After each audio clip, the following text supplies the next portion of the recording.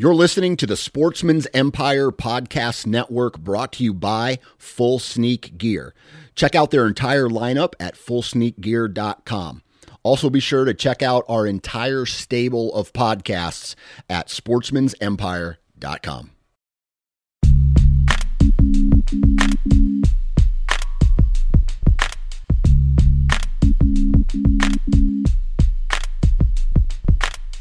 Welcome to the Nine Finger Chronicles podcast, brought to you by Exodus Trail Cameras, the #1 podcast for bow hunting product information and hunting stories from across the nation. And now, here's your nine-fingered host, Dan Johnson. Here we go again. Happy Monday, everybody. We all know Mondays kind of suck. We're heading back to the workplace. We're heading back to the office, especially after the weekend I had. Really busy, had a great time with friends and family. I'm pretty proud of my daughter. Certain times in life, in her life thus far, if she gets into something kind of difficult, she will quit, and then she'll whine and cry and complain about it. But this weekend, our town held its annual festival, and there was a fun run for kids, and my wife signed the kids up for it. Now, my son, right off the bat, he's only 2. He ran about 40 yards, started crying, and then he was done. So we had to put him in the stroller for about, 100 yards of it. It was a 400-meter race, so maybe 100 meters of it we put in. Then we got closer to the end, threw him out. Now, my daughter, on the other hand, when the lady said go, she was off like a bandit. And much to my wife and I's surprise, she ran the whole freaking thing without stopping, and she ended up placing second for all girls ages 0 to, I think it was 5, and she's a 4-year-old. So I didn't really care that she got second. I was pumped that she did the whole thing and didn't even quit. So that's what I was jacked about. And I guess this is me bragging about my daughter. So I was pumped that she did that, and I think running might be her thing. I don't know. You know, that stuff can change every day, especially at her age. So that's what I did this weekend. Hopefully you guys had a great weekend as well. Now, today's podcast, we're going to be talking with a gentleman from Pennsylvania. His name is Adam Wirtz. He has transitioned his strategy over the last 3 years and has actually become successful doing it. He has followed the Dan Infalt find the buck bed and hunt the buck bed type strategy, and Adam kind of applied that to his hunting situation, and the last couple years he's been successful doing it. And we talk about that transition. We talk about how he approaches his season from a scouting standpoint, also from once he does find a buck bed, how he approaches it. And so this is a really cool, interesting podcast because, like I mentioned in this podcast and other podcasts I'm sure that you've listened to, the deer on my farm that I hunt mostly they move around so much on every different wind direction, so it's not like they're bedding in the exact same bed every day to the point where I can go out and find a buck bed. I've been able to do that once, maybe twice throughout my entire life, but it's just a little bit different. Now, he talks a little bit about transitions, and that's something that I can definitely attest to, is finding the transition from the thick cover to the open cover and finding the sign in between that. Most definitely a place you want to get a tree stand. But anyway, he talks about that. Adam, a stand-up guy from Pennsylvania. And then towards the end of it, we talk about how he's gotten his wife involved in hunting as well. So that's kind of cool.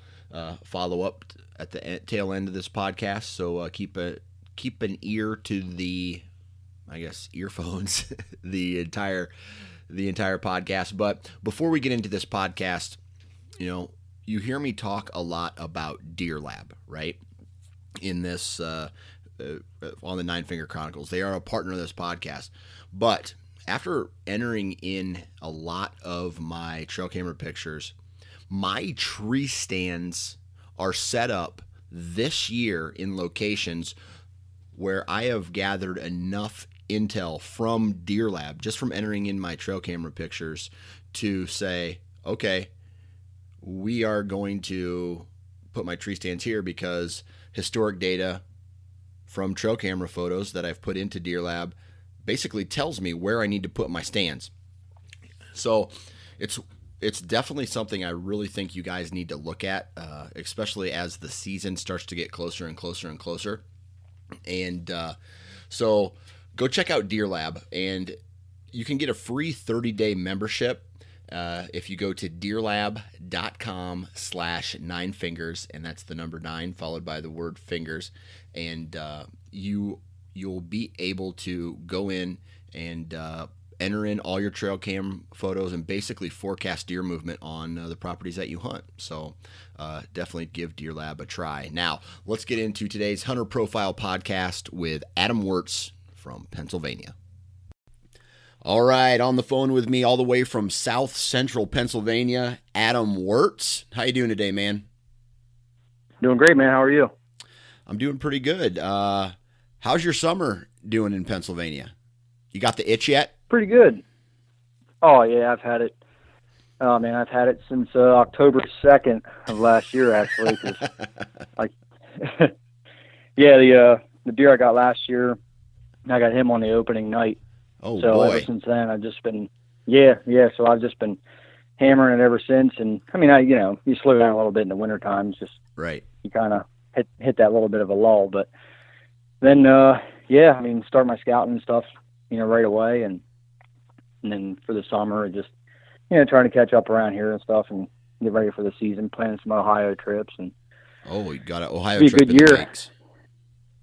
Yeah, I was planning 3 of them, but I think I might try and neck it down to 2, maybe one good one and then, one with the wife. So Gotcha.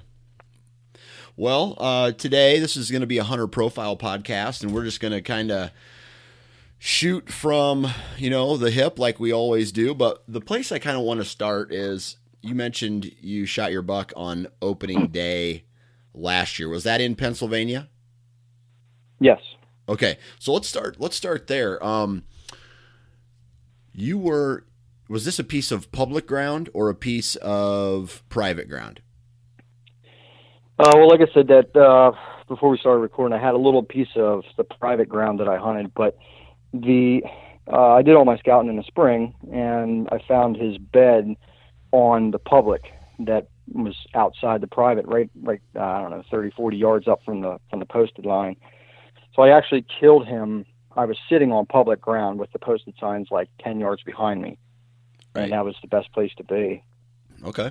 So, I mean, I accessed the property where I accessed the stand where I went through a little bit of the private.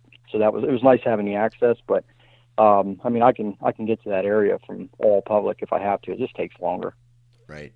So let's talk about this piece first. And we're jumping right into it today, but I want to talk about, you said you found this buck's bed. All right. So First off, and I'll admit to this, I don't go out looking for buck beds. I feel that, and every piece of property is different, but I think where I hunt, I have some, I don't have any marsh. I don't have, I got maybe a little marsh, but I got a lot of ag fields with timber, your typical Midwestern Iowa type of terrain.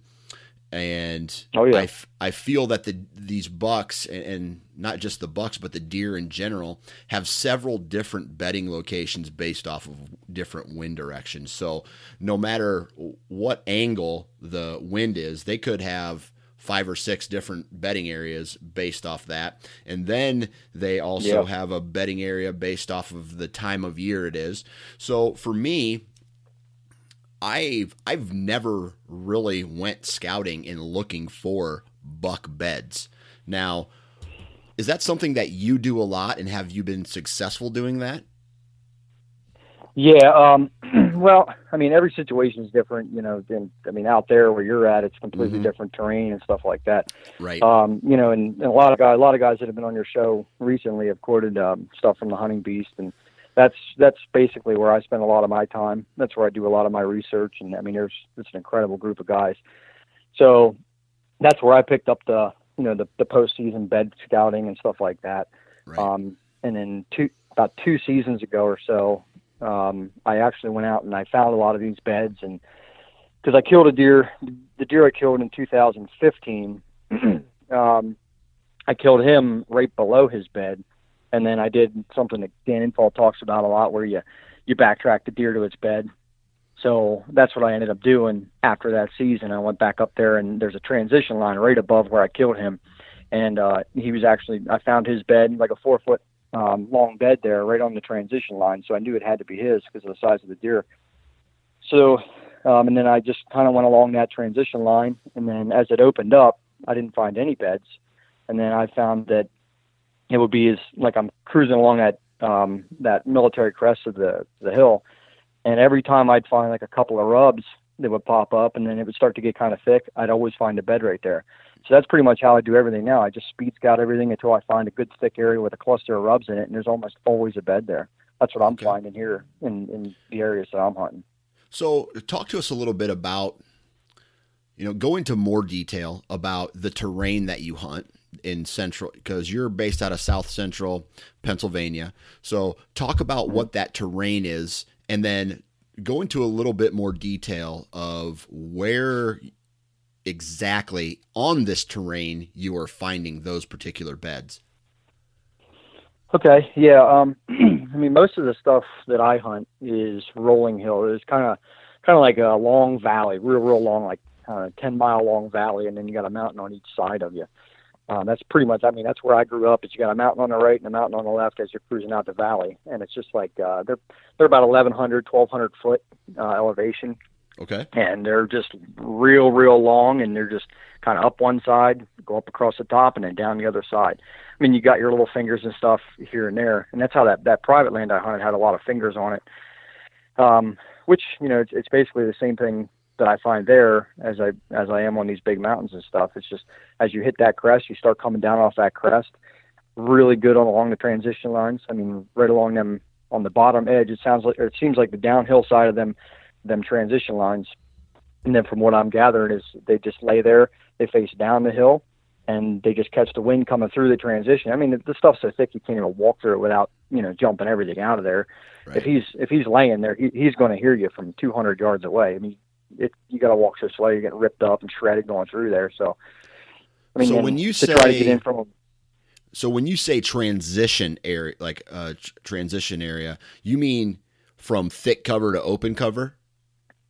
Yes. Yeah. It's a lot of kind of mature timber. And then, the Game Commission here, over the last couple of years, they've been clear cutting big parcels of these public lands. I mean, they cut down, 30, 40 acres.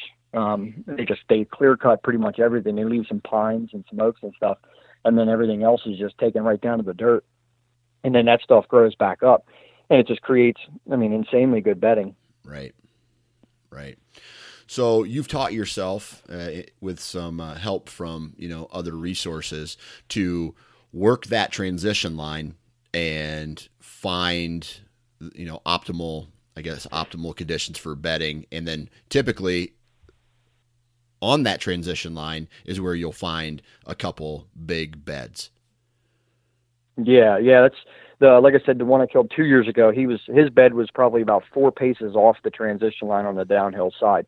And it was probably about 20 yards from the outside corner of that transition line. If you can see what I mean, if you're like walking the bottom edge of the transition line, you got all the transition to your right, and you're walking out. So you find the bed, and then about 20 yards later, the transition line hooks real hard to the right. It's like a 90-degree corner there. Right. And it's all open timber to the bottom and way out to the right. And then he could see anything below him. He could see anything to the right. He could smell anything behind him. I mean, it's perfect. It's just like everybody describes in the Hunting Beast. Right. Okay. So in the spring, what time of year are you going in and doing your speed scouting? Well, like I said, last year was really nice because I ended up tagging out right at the beginning of the season. So I had, I got to take my wife out. I like to take my wife out and stuff. So as I took her out, it was a lot of going in blind on some new areas. But, right. I mean, that's right away last year. I started scouting as much as I could. And then I really like to scout right before turkey season comes in. I'm not a real big turkey hunter, but I mean, I like to be out there in the spring when I can. I actually didn't go at all this year. I just, spent a lot more time thinking about deer and stuff like that. I just wasn't really into it this year, but, for the most part, I usually go right before turkey season comes in, all the way up until green up. Once things start getting green, you can't see. You can't really see very far. Right. So is that time of year when you do most of your scouting? Is that April time frame? Okay, before green up. Yep. Okay. Yep. And other than maybe some of those, other than some of that transition, some of that thick bedding, is there anything else that you're looking for? Like, I don't know, pinch points, or are you now specifically basically a bed hunter? The last 2 seasons have been 100% beds. I haven't had the luxury of finding a pile of them. So the ones that I do find, I hunt them when I know the time is right. And then for the rest of the time, I'm basically scouting with my stand on my back. I'll go down, these transition lines and stuff, see where the hot trails cut in and out of them, try to hunt that way as much as I can. And then there is still your funnel hunting and stuff like that when the rut comes around. Right. You start following the does around a little bit and seeing, how many bucks you can get following them. Right. And that's actually the buck that my wife's first and only buck that she's killed. We killed him that way. Kind of set up in a really good rut spot. Right. And he was dogging some does, and I just saw a little piece of rack going down this hollow, and I grunted to him once, and he turned on a dime, came right into us. But for the most part, it's beds. Okay. So in the spring you identify these buck beds, and it sounds like you've had some success doing that. Now it's time. I take it you mark that on a map, right? Or you remember where it's at on some of this ground that you're hunting.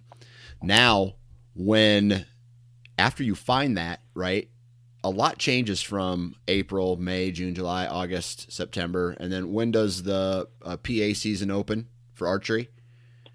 Usually it's October 1st or September 31st, whatever that Saturday falls on. Okay. So let's just say, for all intensive purposes, October 1st. So there's a lot of time that goes by. Are you going in that area to do any other work, or do you just put that area in the back of your head and you go in with a run and gun setup? That's what I do. Yeah. I like to call it go and bow. That's it. Yeah. I find the beds in the spring. I mark them on a topo, and I have a, kind of like a military canvas, like a pouch that I keep a tablet in, one of them electronic tablets, keep one of them in there, a little tiny card reader that plugs right into that. And then I have, my scouting journal and stuff in the back of that. I have a moon guide in there, regulations books, and, right. And I have a part for there's like an open up, clear plastic section. You can put a topo behind that. So I just kind of pull that out, I'll mark it. And then, I'll get on like Google Earth or whatever. If I got service, I'll just put a little map dot on there. Okay. So you found the bed, you're marking it down, you're saving it for later. So now it comes time to hunt it. Are you waiting for specific winds to hunt these specific beds, or are you found the bed, where this buck is bedding, and you're depending on the wind direction is how you access that location? Talk to us about that. Yeah, it's always about wind. I mean, I'm still pretty new to this stuff. I'm not near as good as a lot of these guys, but it's all based around the wind. I mean, the stuff that Dan talks about, the buck's bed, and like I said, with the transition line, he's bedding there with that wind coming through that transition. In my mind, I don't think he's going to be there if the wind is blowing, across that stuff, because he can't smell what's behind him. So right. He's either going to move or, I haven't had a whole lot of eyes on with where they are all the time, but that's just what it seems like in my mind. It works better that way. And I've had good luck with it. I mean, the last 2 deer I killed that way, from beds were based on that stuff. I mean, the one I killed 2 years ago, I wasn't in there specifically because I knew his bed was there, but I found his bed afterwards, matched that up with the wind direction for the day, and it was perfect. But the deer I killed last year, I mean, it was the only spot I could think of with that east wind, and it was pouring down rain. I mean, the first day of the season last year was just raining all day, and it was, it was an east wind, and I couldn't think of any other, because like I said, there's ridges run forever, east to west. So when you have an east wind, it's hard to pick bedding based off the wind, because you have to know, where those transition lines are and stuff, because he's kind of going to be bedding with the wind blowing through him. So instead of it coming over the hill, I think it was blowing through the transition to him, and that's why he bedded where he did that day. Yeah. And in my mind, I went up there, wind to my back, kind of, and cut across like a couple cornfields and got up there, and there was a transition line to the west of where he was, and I got right up against it because I wanted to be, if there was like a satellite buck bedding right on that transition, I wanted to be able to bump that deer. If I bumped him, I wanted to be able to see him. Right. That's why I didn't come in from way below him. So I came in from way off to the west, followed right along that transition line, and then I got to where, because his bed is off kind of like one of them outside corners. So I got right to that outside corner. I picked my tree from there and went straight down the hill, got up the tree. I didn't see a deer all night. I saw like a hoof. You see like the legs going through the trees, like, I don't know, 100 yards away. Yeah. And then, like, I don't know. I mean, it was just about closing time. I was getting ready to get ready to pack it up because I was, it's like 55 degrees out, raining all day. I was soaked to the bone. Right. And, you just get frustrated the first day. You don't think you're going to see anything anyway. Right. So, yeah, I just sat there until, it was getting kind of dark. And right before I packed it up, I saw him coming. He just poked out from behind this tree, and he ended up being just shy. It was like a eighth of an inch shy of 130 inches. Nice. So, yeah, I killed him at about 17 yards. Nice. So you found his bed, you set up just off of it, right? And this was an evening hunt, right? Mm-hmm. Yep. Right. So you weren't going and hunting right over top of his bed. How far away from where you set your tree stand up to the bed did you think he was? And did you have to be ultra quiet setting up? I mean, did you know you were going in and hunting a buck? I mean, did you assume he was bedded right there the whole time? Yeah. Like I said, I mean, with that wind the way that it was that day, I knew that would be the only spot I could access that I actually had a shot. And I was really confident that he would be in there, because it's on the public, but there's so little pressure in that spot because it's so close to that private border that nobody really messes with him in there.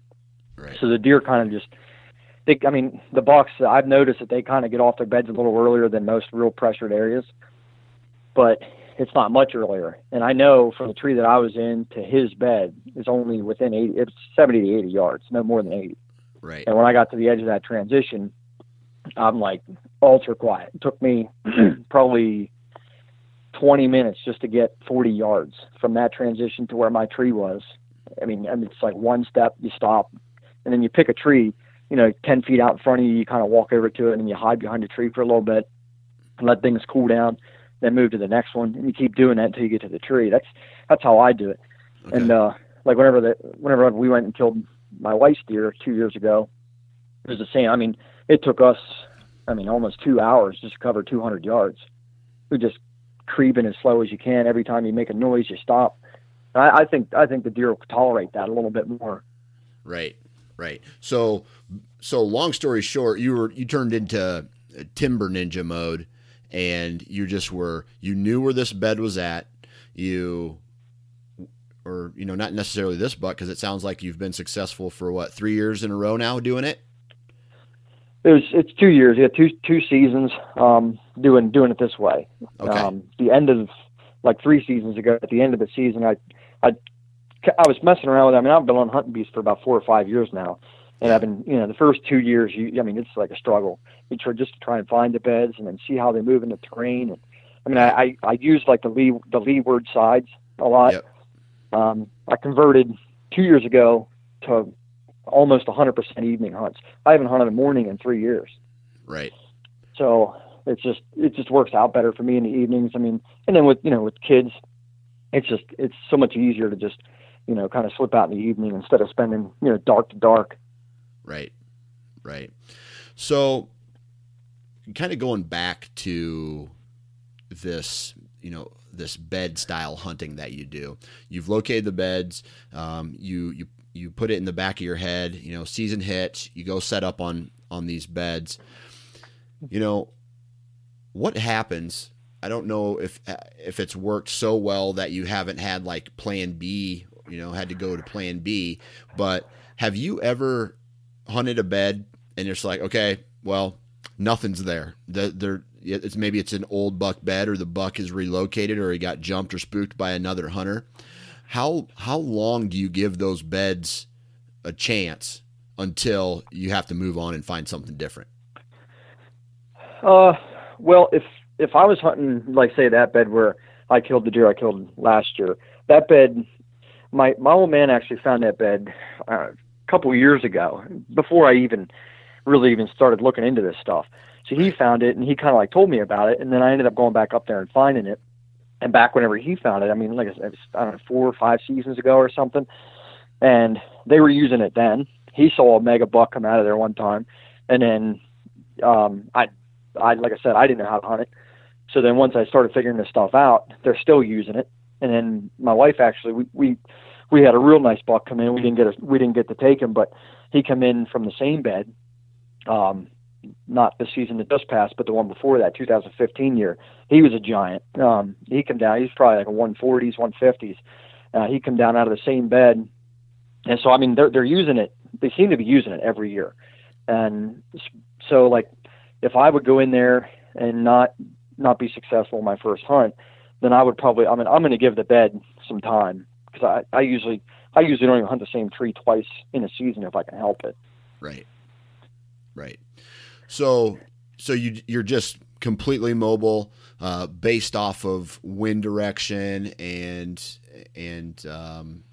basically time of year, it sounds like. But I mean, have you ever failed where you got too close to the bed, jumped the deer out, or have and never saw him again, or ever try to move in on a bed and then you're not successful because the deer just isn't there anymore? Yeah. Whenever I first started doing this stuff, the bed thing, I didn't really get the whole evening idea. So I was kind of doing it in the morning too. I was Right. I was kind of picking the bedding off of maps, and I'd kind of go in there in the mornings. And like I've heard a lot of guys say, I mean, you struggle in the morning trying to be quiet, trying Right. to pick the right tree. You got your flashlight if you use one, and you're trying to shine it up, because then I was using a climber. You got to look for branchless trees, and I mean, it was a lot tougher. But I'd go into these areas and knowing that there's probably a buck in there, and you'd hear the deer hop up and take off. You don't really know if it's a buck or a doe, but you just assume that it's that buck, because there's only Right. one deer takes off, and then it doesn't snort; it just kind of disappears. So yeah, I mean, in that way, I've definitely had, countless failures doing that.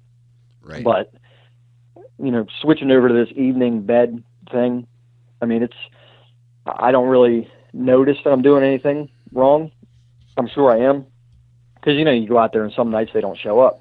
So did the thermal shift? Did he take my son over there and he just kind of got up and wandered off? Or did he just wait till I left and then he came down?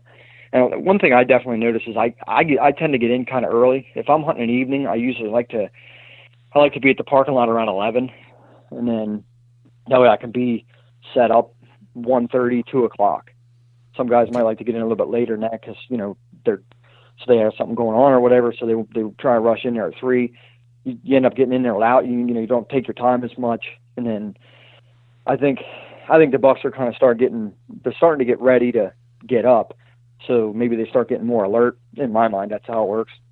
They Right. start to kind of pay attention more to stuff. And, and then I've noticed too, like I've jumped does on my way in, bedding, I don't know, 120 yards or so from buck beds. Like the one I killed 2 years ago. The night that I killed him, he was bedding right above me, and I didn't know it. I just assumed that he was up there, and I actually jumped 4 doe on my way in, and they were only bedding, like I said, 100 yards or so from him, and they were snorting and, going crazy. They took off, and I didn't think I'd ever see anything. But being that they did that at 1 o'clock in the afternoon, I think it gave him plenty of time to come back down off of that, relax a little bit, figure whatever it was, pass through, and Right. And then he ended up coming in, pretty much same time. Closing time, you're 10 minutes or so, you're going to start packing up and getting ready to leave, and here he comes, Right.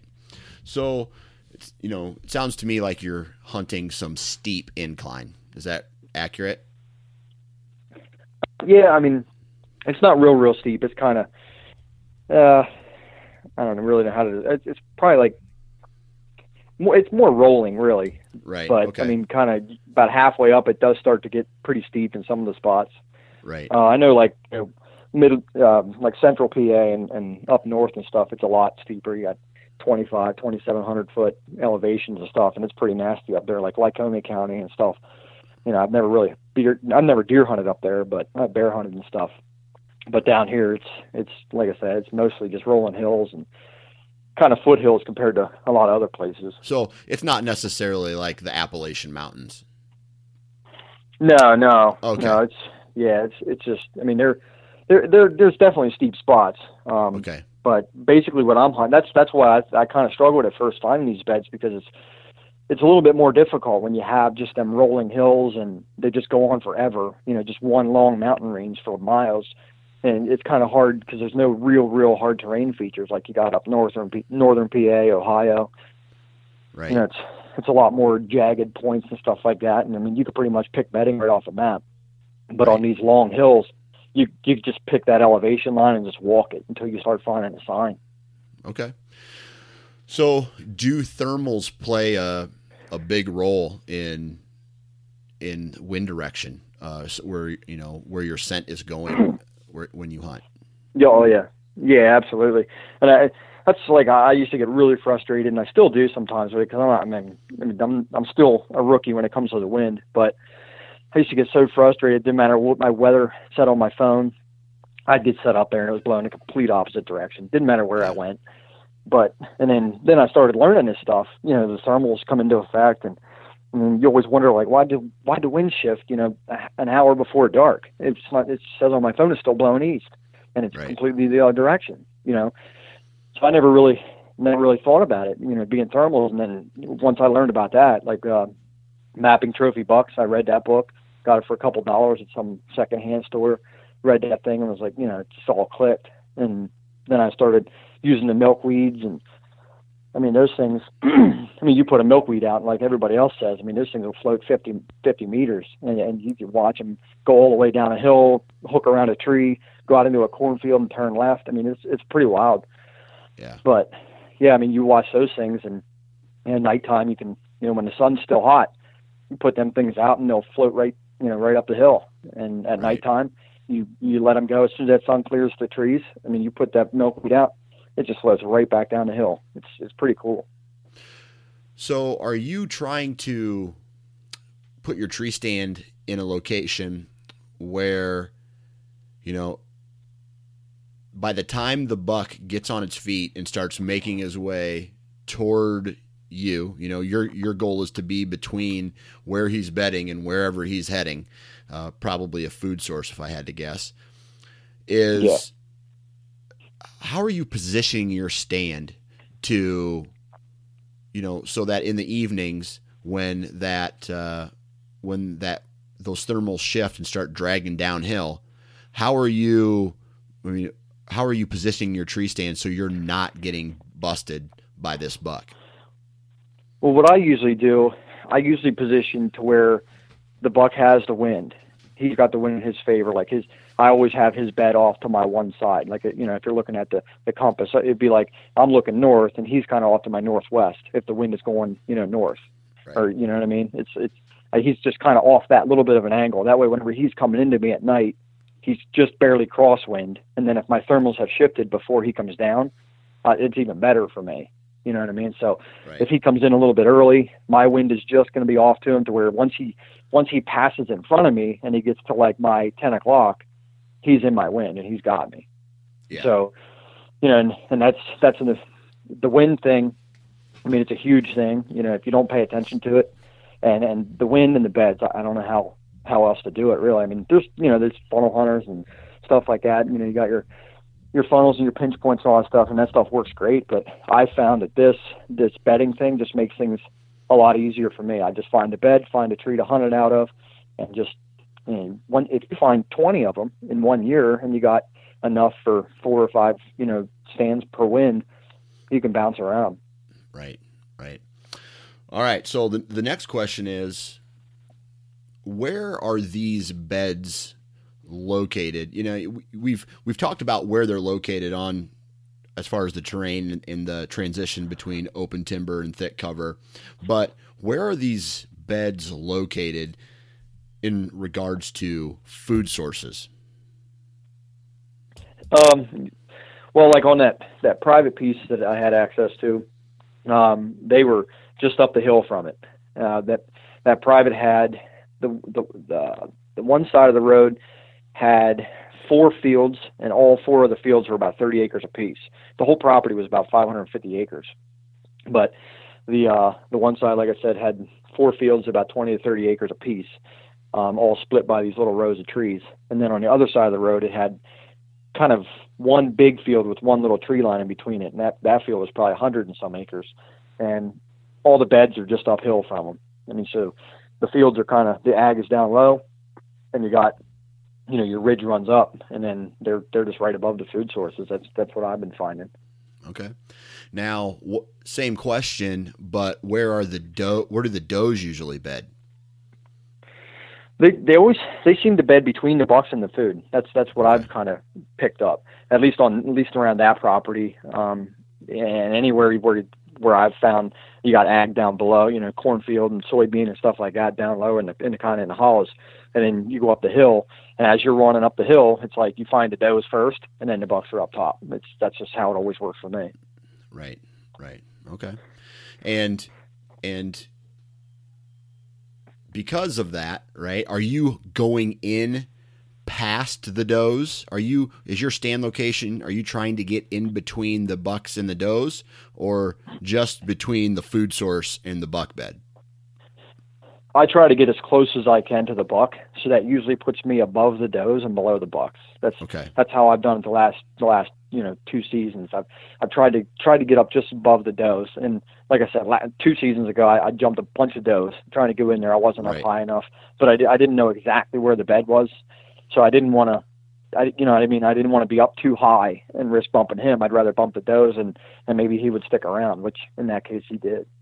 Okay, so how often then? I mean, for every scenario is a little bit different, right? I mean, sometimes the does are bedding closer to the bucks, sometimes they're bedding further away.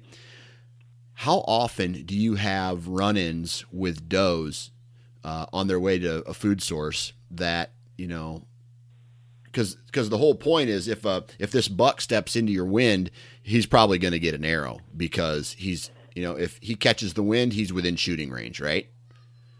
Oh yeah, most of the time, unless he skirts way out around me, which hasn't been the case for me yet. I mean, I haven't had one get too far away from me. Not since I've been bed hunting. But I mean, most of the time I don't really see those. I see them, milling around pretty far out, down below me or whatever. I'll have one slip through or something, but usually the deer I see is the buck. That's how it was last year, and the season before that, the only does I was really seeing was down below, and the stuff I would jump going in. Right. Okay. So then, your access route probably has to change too. If you're identifying this buck bed, you know that there's going to be does bedded around, between point A and point B. So you have to, change your access route as well, I take it, to avoid bumping these does. Yeah. That's kind of the tough part, because I seem to always kind of jump a doe here and there, and I hate pressuring deer. I I hate jumping them. Anytime I jump one, it bothers me, and it just gets in my head a little bit. But you're going to do it, and God only knows how many you bump without even knowing it. But right. And that's a lot of the spots I hunt are pretty open. It's a lot of real open timber, and then where you find these real nice pockets of these transitions, or you go up the hill and there's a thick spot or something, that's where they're bedding. And I mean, the does can see pretty far. So, Right. I mean, countless times I'd be walking up, trying to side skirt a hill, and there'll be a doe, 100 yards out in front of me, and she'll stand up and take off. And it's kind of good, I think, sometimes whenever they're out there pretty far, because they don't blow at you. You know what I mean? They stand up, they see you, and they just take off. And Right. it sometimes works out, but yeah, I mean, access is really, so important, and I struggle with it. It's still pretty new to me. I mean, trying to figure out how to get way out around a property or whatever, and then you got other guys, and I don't run into too many guys too often because I get pretty far in. But you do have to take that into consideration. You don't want to be crossing paths with people every time you go out. Right. So let's talk a little bit. It sounds to me like you're kind of getting on a trend, right?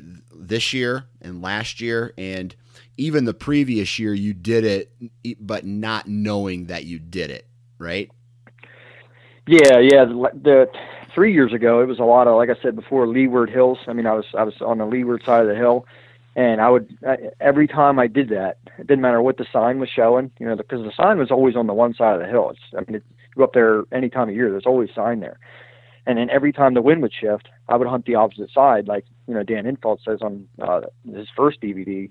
I would switch that side, and I would constantly see. I mean, especially when you're coming into the rut, I would constantly see younger bucks chasing does back and forth on them ridges. And then like any saddle you'd find on them ridges, the deer always crossed them saddles. I mean, it's just a lot of stuff to do with terrain. I mean, when you start to learn how to read the terrain, you can really piece this stuff together. Right. Okay. So then after you've kind of got the hang of this, this upcoming year, have you already scouted? Have you already identified where you're going to be hunting this upcoming season? Well, I mean, being that I lost that access, I kind of had all my eggs in one basket, and Right. then I lost access to that private, and now I kind of got to start all over. And I knew that, the last couple of years, like, man, I got to start finding some other spots, because it's just going to be a matter of time. Because I mean, me and my dad, we would mow grass for these people. We were always mowing grass every Sunday. We had an agreement all summer long. We would mow grass for them if we had access to hunt the property. They were totally cool with it. And then, like I said, last year, one of my trail cameras came up missing. They said that it was in the wrong spot, which it definitely wasn't. There was one spot where the guy said we can not go. So we made sure we never went there. They took my camera. I still can't get it back. But yeah, I mean, I waited around too long. But now, like I said before, I mean, I'm planning a lot for Ohio, and I've been looking at a lot of stuff on the maps and trying to figure out where to go out there. I talked to a game warden whenever I was out there, and he drew up a bunch of spots on the map for me and told me where he's seen some real big deer. So I got a lot of hope in that. But we'll see. So have you been out and actually done any scouting on the hoof down in Ohio yet? Yeah, me and my wife went there. It was like 3 weeks ago or so. We went out. We went out to Ohio and just kind of spur of the moment, just jumped in the car and took off, dropped the kids off at my mom's house on the way out, and shot over there. And we spent 2 days out there just walking around. There was a lot of cliffs and stuff like that, totally different terrain than what I'm used to. Right. But, I mean, there's definitely sign out there of them. And we saw a lot. We saw quite a few deer in the fields and stuff like that. Driving around, we see some does and stuff. I don't think we saw any bucks, but, it's just totally different. I got to learn how to hunt it. Right. And the spot that we went, I'm probably going to rule that out because it's a lot of access to it. I mean, there's like big roads and stuff. I mean, it's kind of weird for me to get used to all the county roads out there. They say it's like a county road. You would think it'd be paved, but it's all dirt or stone. And, yeah. So it's hard to see from a map what road is actually like accessible. You can see the road on the map, but is there a gate there? Is it, I don't even know what this road is, like around here where I'm at, every road is paved. So Okay. I don't have that problem. Right. Yeah. That's one thing I know in different states. Like when I lived in Alabama, they had a lot of paved they had a lot of paved roads around the area that I was at. Now in Iowa, man, you get off a main blacktop or highway, it's all gravel. So it's all rock, a rock road. So that doesn't necessarily limit access because, if you live in Iowa, you're used to driving on those kind of roads. But then they have what is called a level B road, and those are dirt and mud. So if it rains, there's no going through those unless you got a four-wheeler or a side-by-side or something like that. No doubt.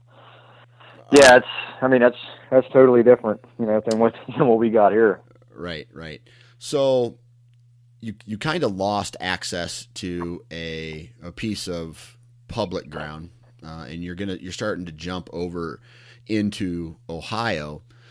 What made you decide that you wanted to go over and hunt Ohio and not stay hunting some public ground in South Central PA? Well, basically the only reason for me is I don't want to sound like, crazy or nothing, but I'm just kind of tired of killing just one buck a year. I'd like to be able to get two a year, or at least have the chance to, and in Ohio, they run their season from like October 1st all the way to middle of February or first week of February. So, it's nonstop. You can bow hunt all year long. Down here, our bow season runs from October to, like a week or so before Thanksgiving, like second week of November, it goes out and then comes back in. You could bow hunt the rifle season with the Orange Army, but I never, it's too hard to get out there and try to find a spot. And, it's just crazy out there in the rifle season here, but that's pretty much why. I just want to give it a shot, try and maybe kill 2 bucks a year. And then all the stuff you hear about Ohio, all the big bucks and stuff out there, like it's getting really good in PA. From the antler restrictions and stuff, and it's getting to be where 100-inch deer is getting to be pretty common. You see them quite often. I can't tell you how many 100-inch deer I've passed already. So, and then last year, I had a goal set to, all I wanted to do was shoot a 130 last year. I wanted to kind of up the bar because I was shooting 110s, 115s, for a couple years, and I just really wanted to shoot a 130, and then I ended up shooting a 129 in like 7/8 or something, pretty close. But were you disappointed when he was like an eighth of an inch short? Yeah, just because I wanted to get to that 130, it's like, I just would have loved to have a 130. But this is all gross anyway. He's a 9 point, so I guess I'm not too good on the scoring and stuff. But I'm sure, like typical, they would deduct that 9th point. But that's net. Who cares about that shit? yeah. No one ever cares about net. Right. It's all gross to me. And when a 130 PA deer is a pretty good deer. There's definitely guys. Some areas that I hunt. Some of this public ground that I've hunted, my taxidermist has 160s hanging on the wall down there that he mounts for people that were taken in the same areas that I hunt. Right. So it's getting to be, you're definitely starting to kill some pretty nice deer in PA. But Ohio, you still got them. You got some pretty good giants in Ohio. They're a lot more common, I've heard. So it's not that you're putting all your eggs in a basket for Ohio. You're still going to hunt the public ground in PA, but you're going to be making a couple trips to Ohio, I take it. Oh yeah, as well. Yeah, okay. Yeah, definitely going to be hunting PA just like I do any other time. I'm not gonna hold out any different, or I'm gonna just go at it. And I would love to eventually kill a 170 in PA. It's going to take me a while, probably, unless I get lost in the course. But that's kind of the goal, and I got to shoot a lot of 130s, 120s, 140s in between here and there. But you just keep going, and someday you'll get there, and I'd like to kill a booner someday in my life, Right. And that's one big thing with Ohio too. Your chances of killing a booner in Ohio is a lot better than in PA. They're definitely here, but they're a lot more common out there, I've heard. So. Oh yeah. Okay. So you're going to be taking some trips, right? To Ohio, and what time of year are you saving that for the rut? Is that going to be specifically rut hunts, or are you going to maybe go pre or post rut? Yeah, it's going to be a pre and a rut. It's kind of how I'm got it planned right now. I was thinking about going sometime like right around Halloween somewhere, and then my second trip would probably be right after the PA season closes. So I think our season closes, whatever it is, like the 12th. So I think I'm going to go out that next weekend of November. So, like the 20th or something like that of November, and go out then. Gotcha. Just to kind of so you can keep hunting. When the season closes here, I'd like to have a backup plan. Right. So let's see here. I never did ask you at the beginning of the podcast, what do you do for a living? I work for a utility company. Okay. All right. Natural gas. Yep. Gotcha. So how much vacation time do you typically get a year? No, we get 2 weeks for your first. Actually, in January, I'll roll over to a third week. Okay. But we get 2 weeks of vacation. We get 3 personal days, and we get plenty of sick time too. So it's pretty good. I get to drag out quite a few days. Nice. Okay. Now, with that said, you got 2 kids, right? Yep. Right. I take it is your wife understanding about, hey, I'm out of here for a handful of days, like a week or whatever. I'm going to go to Ohio, and you're going to be a single mom. Is she cool with that? Well, I mean, I limit myself to this year. I'm just going to do like Friday, Saturday, Sunday, maybe squeeze a Thursday and a Monday in there to try and not be going so long. But I mean, she loves to hunt. She was born and raised in San Diego. Okay. Yeah, but she was born and raised in San Diego. I mean, hunting was completely foreign to her until she met me, and then I dragged her back to PA. And I mean, ever since then, she's been kind of into it. But her family's not here, so for me to just disappear for a week is, it's pretty selfish, really. So I try to limit that time. And this year will really be my first year where I actually go out of state and at all, really. But right.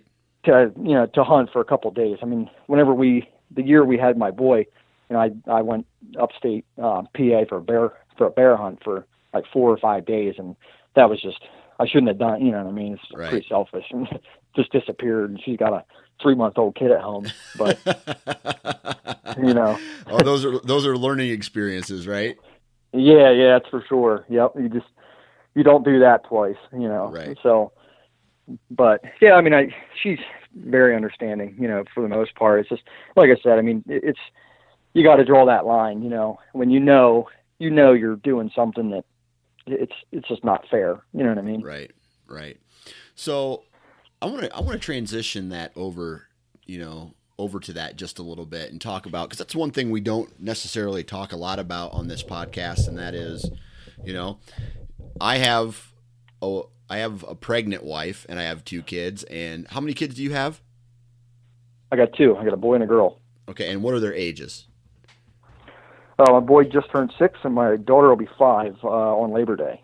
Okay, so when you go hunting around home, how far are you from your hunting properties?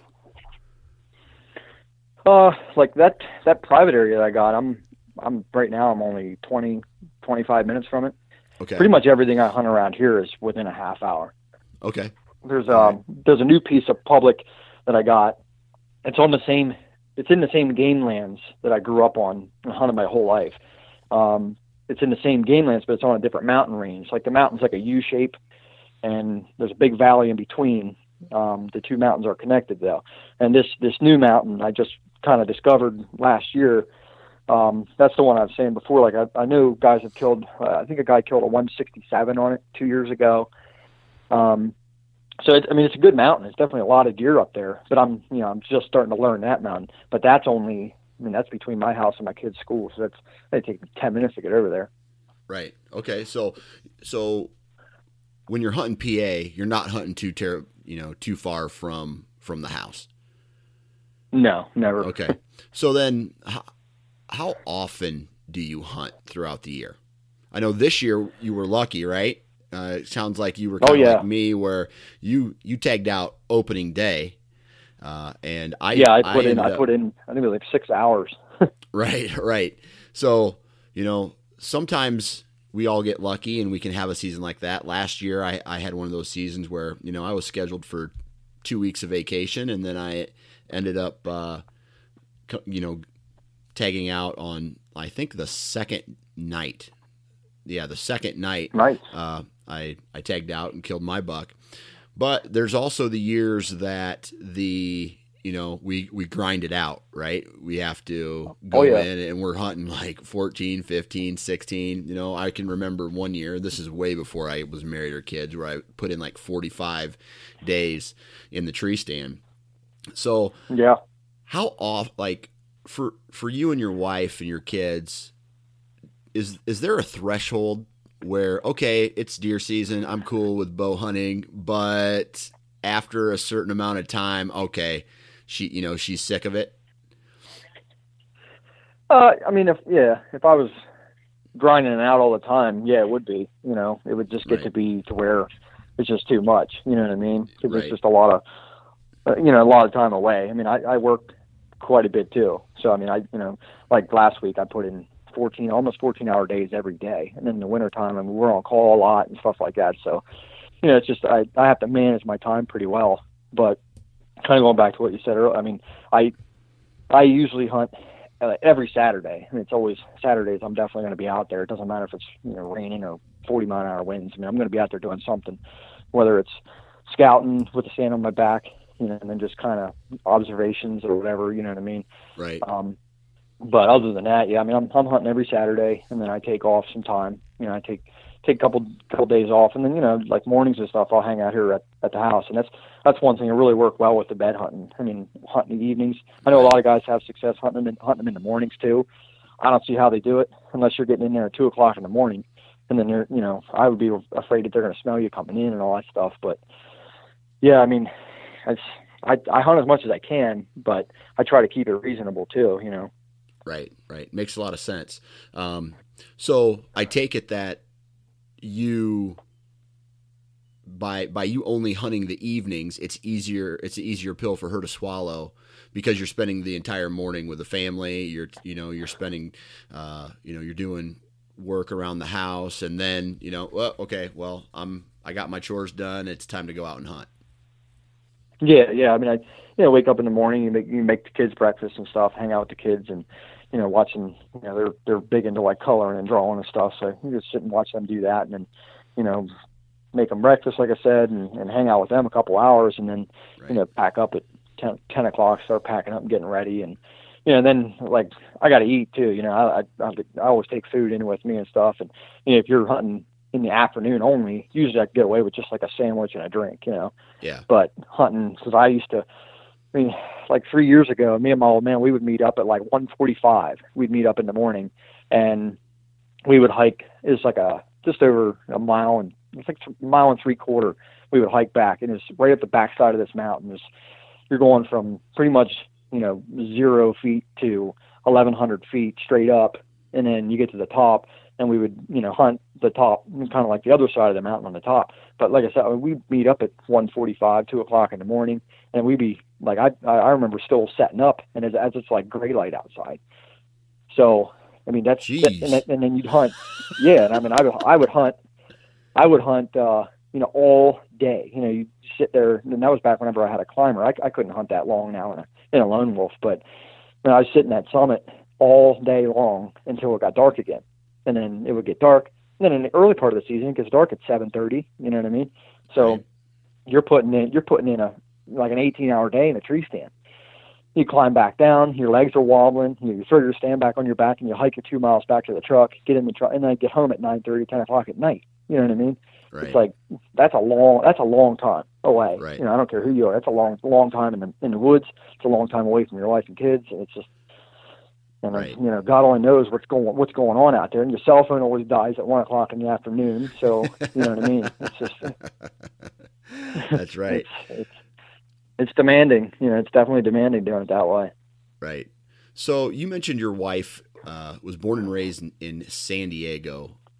What was that? Yeah.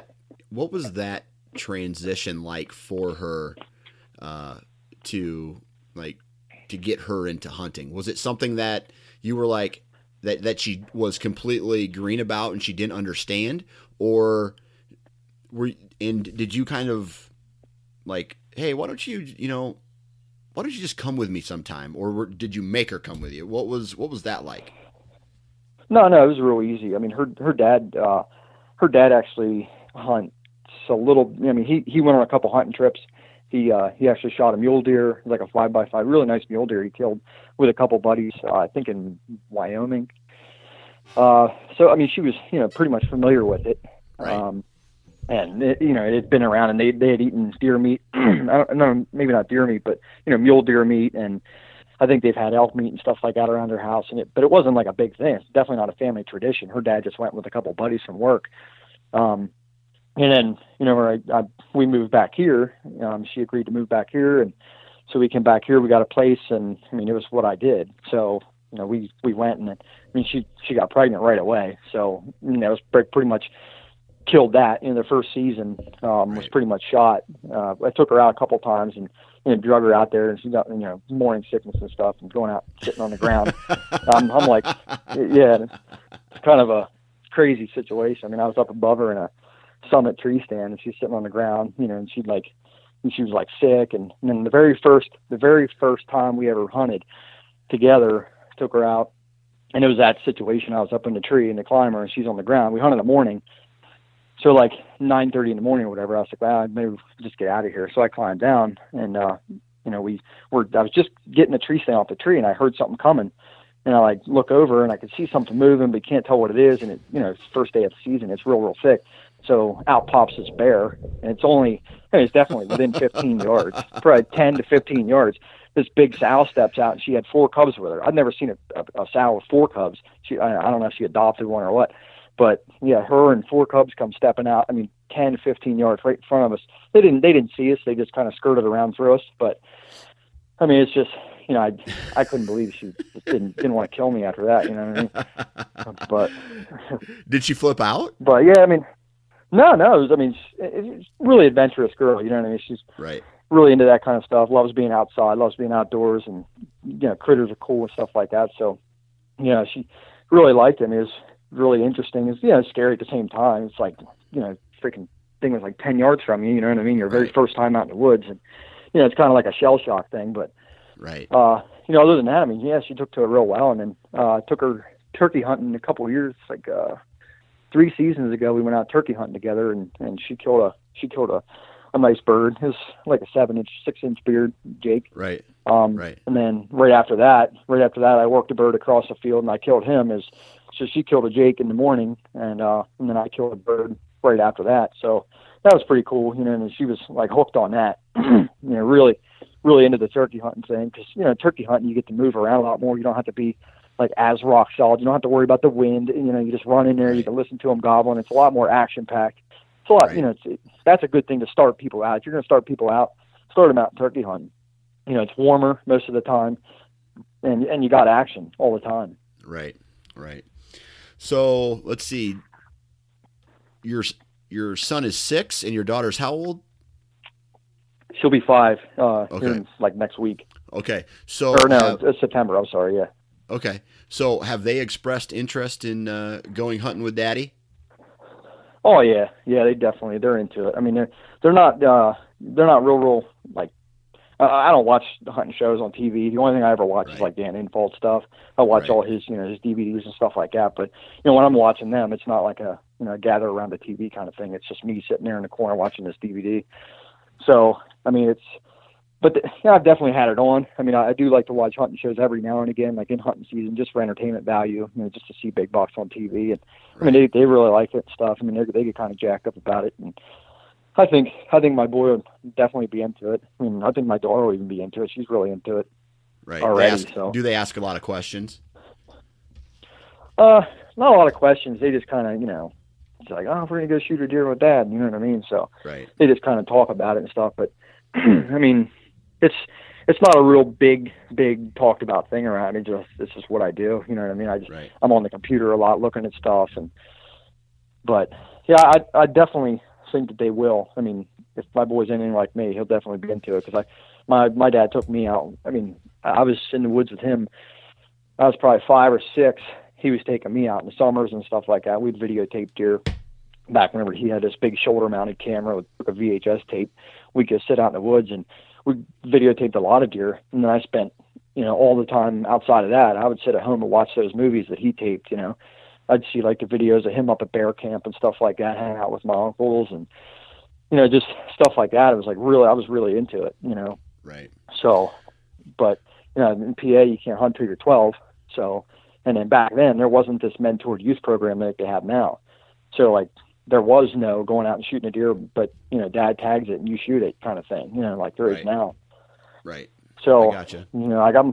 I plan on taking him, him this year turkey hunting a little bit. And whenever spring rolls around again, get him kind of into it that way. Okay. Well, we're coming up on the end, and this is a horrible time to ask this question because we've already talked about it. But do you use trail cameras at all?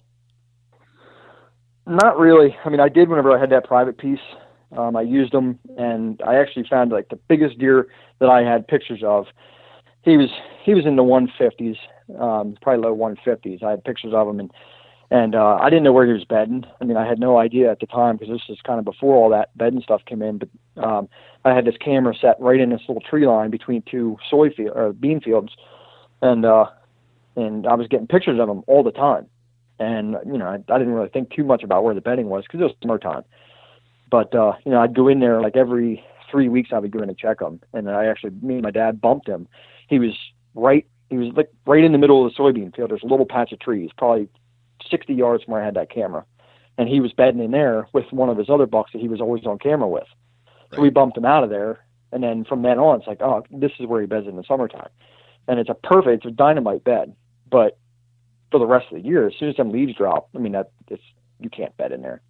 Right. But no, not really. I got a couple out right now on a public piece pretty far away that I hunted a couple times when I was a kid, but my dad and a buddy of mine wanted to put him out there, and so we went out and put him out. It'd be nice to see something on there, but I'm too afraid to spend the money on cameras and have guys take them because it just happens all the time. I mean, everybody's always losing cameras or losing tree stands or whatever. So that's why I'm mobile. Whatever I carry in, I carry out. Right. Makes a lot of sense. Well, I tell you what, man. There's we're coming up on time here, but I'd love to get you on again and talk about that run and gun setup that you have, and that's a whole nother conversation. Yeah, no doubt. And we can go into it for hours, really. But I mean, like I said, I'm not crazy good at it like a lot of these other guys. But I mean, the first couple of years of trying it out, it's working for me. And it's like I try to tell people about it, try to express it. You got to get on the hunting beast. You got to learn this stuff. You got to watch these DVDs. But a lot of people just don't. Well, I just like my summit climber, and I'm going to hunt the way I hunt. Yep, that's a fact. And it sounds like it sounds like you're definitely on your way. I mean, you've taken the information, and that's the whole thing. That it's the principles, right? Absolutely. A lot of these principles can be no matter where you. Like, for example, the hunting beast, right? Dan Infalt is great at identifying buck beds, right? But he hunts in a different terrain than a lot of people do. He does, a lot of people don't hunt in those marshes, but I'm not saying that it won't work in the marshes. Just like you applied that principle to your scenario, and it's worked out great. So that's a testament. Yeah, that's what you have to do. Right. That's what you have to do. I mean, the harder you work at anything, I mean, it doesn't matter what you're doing, building cars, doing whatever, the more time you put into it, the more you think about it, the more you study, the more you learn, the luckier you seem to get. Everybody always tells you, oh, you're just the luckiest dude I know. I can't believe you just go out there and kill a deer like that the first night. But it's not luck whenever I'm preparing all night, all day, every day, all season long. And when I'm in the tree looking at deer, I'm thinking of another deer. You know what I mean? Right. And that's like Dan always says, I don't worry about the ones I've killed. I worry about the next one that's out there. Right. You know what I mean? And so, I mean, it's just, you put the time in. A lot of people are thinking about, bear hunting. They're thinking about turkey hunting. They're thinking about, going out squirrel hunting to kill a weekend. I don't think like that, Right. But everybody's got different goals. Doesn't mean I'm any better than anybody. Doesn't mean my way of doing things is any different than anybody else. It's just, it's just the way I do it, Absolutely. Yep. Well, I tell you what, Adam, I really appreciate you taking time to come on the podcast and share your stories with us. Yes, sir, man. Thanks to you for having a show like this, and you get guys out there, and it's just a really good avenue for people to learn. I mean, you can't really read all the time; you just drive to work and listen to it, and pick up a lot of information, man. And there you have it, another podcast, signed, sealed, and delivered from my mouth to your ears. God, there are days where I literally feel like a jackass just talking. But anyway, huge shout out to Adam for coming on the podcast and sharing his hunting strategy and stories with us. Really appreciate that. Huge shout out to each and every one of you for downloading. Huge shout out to the partners of this podcast: Deer Lab, Bighorn Outfitters, Lone Wolf, Exodus, Ozonics, Gearhead, Wasp Archery, and Ripcord Arrow Rest. Guys, please go out, at least take a look at the partners of this podcast and see if their products fit you and your needs. They support me, and I would love it if you would support them. Thank you guys very much for letting me put these commercials in and not fast forwarding through them. I really appreciate that. Other than that, guys, if you haven't already, check me out on Facebook, Instagram, Twitter. Spread the word about this podcast. It's gaining some momentum. And I just love sharing the stories of the average Joe. I love sharing information straight from the horse's mouth as far as products are concerned. And then, if there's anything I can do to anybody that you want to have on this podcast, whether that's, a hunting personality, a really good hunter, or you yourself want to be on this podcast, hit me up through Facebook, Facebook message me, email me. I'm down for just about whatever. I shoot from the hip, so there's never a real bullet points that I go by for these podcasts, and I think you guys know that by now. Go to iTunes, leave a review. Let me know what you think about this podcast. That I also really appreciate. I'd love to hear criticism. And, man, it's getting that time of year where all I can, other than my family, right? I mean, I'm a deer hunter. I'm a bow hunter. And this is starting to go through my brain on a daily basis, especially after looking at the trail camera pictures that I have.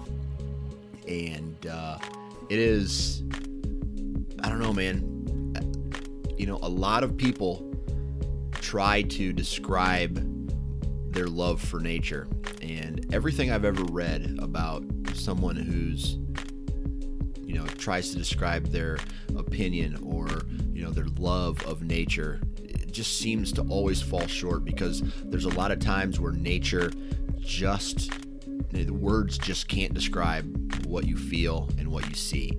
So, I don't know why I brought that up. It's nature is a big thing for me. And I haven't brought this up in a long time, but guys, the Keep It Public movement, right? Right now, there are politicians out there trying to pass laws and vote to take away public hunting ground, not only in the West, but out in the East too. They're trying to change legislation. They're trying to give this ground back to the state.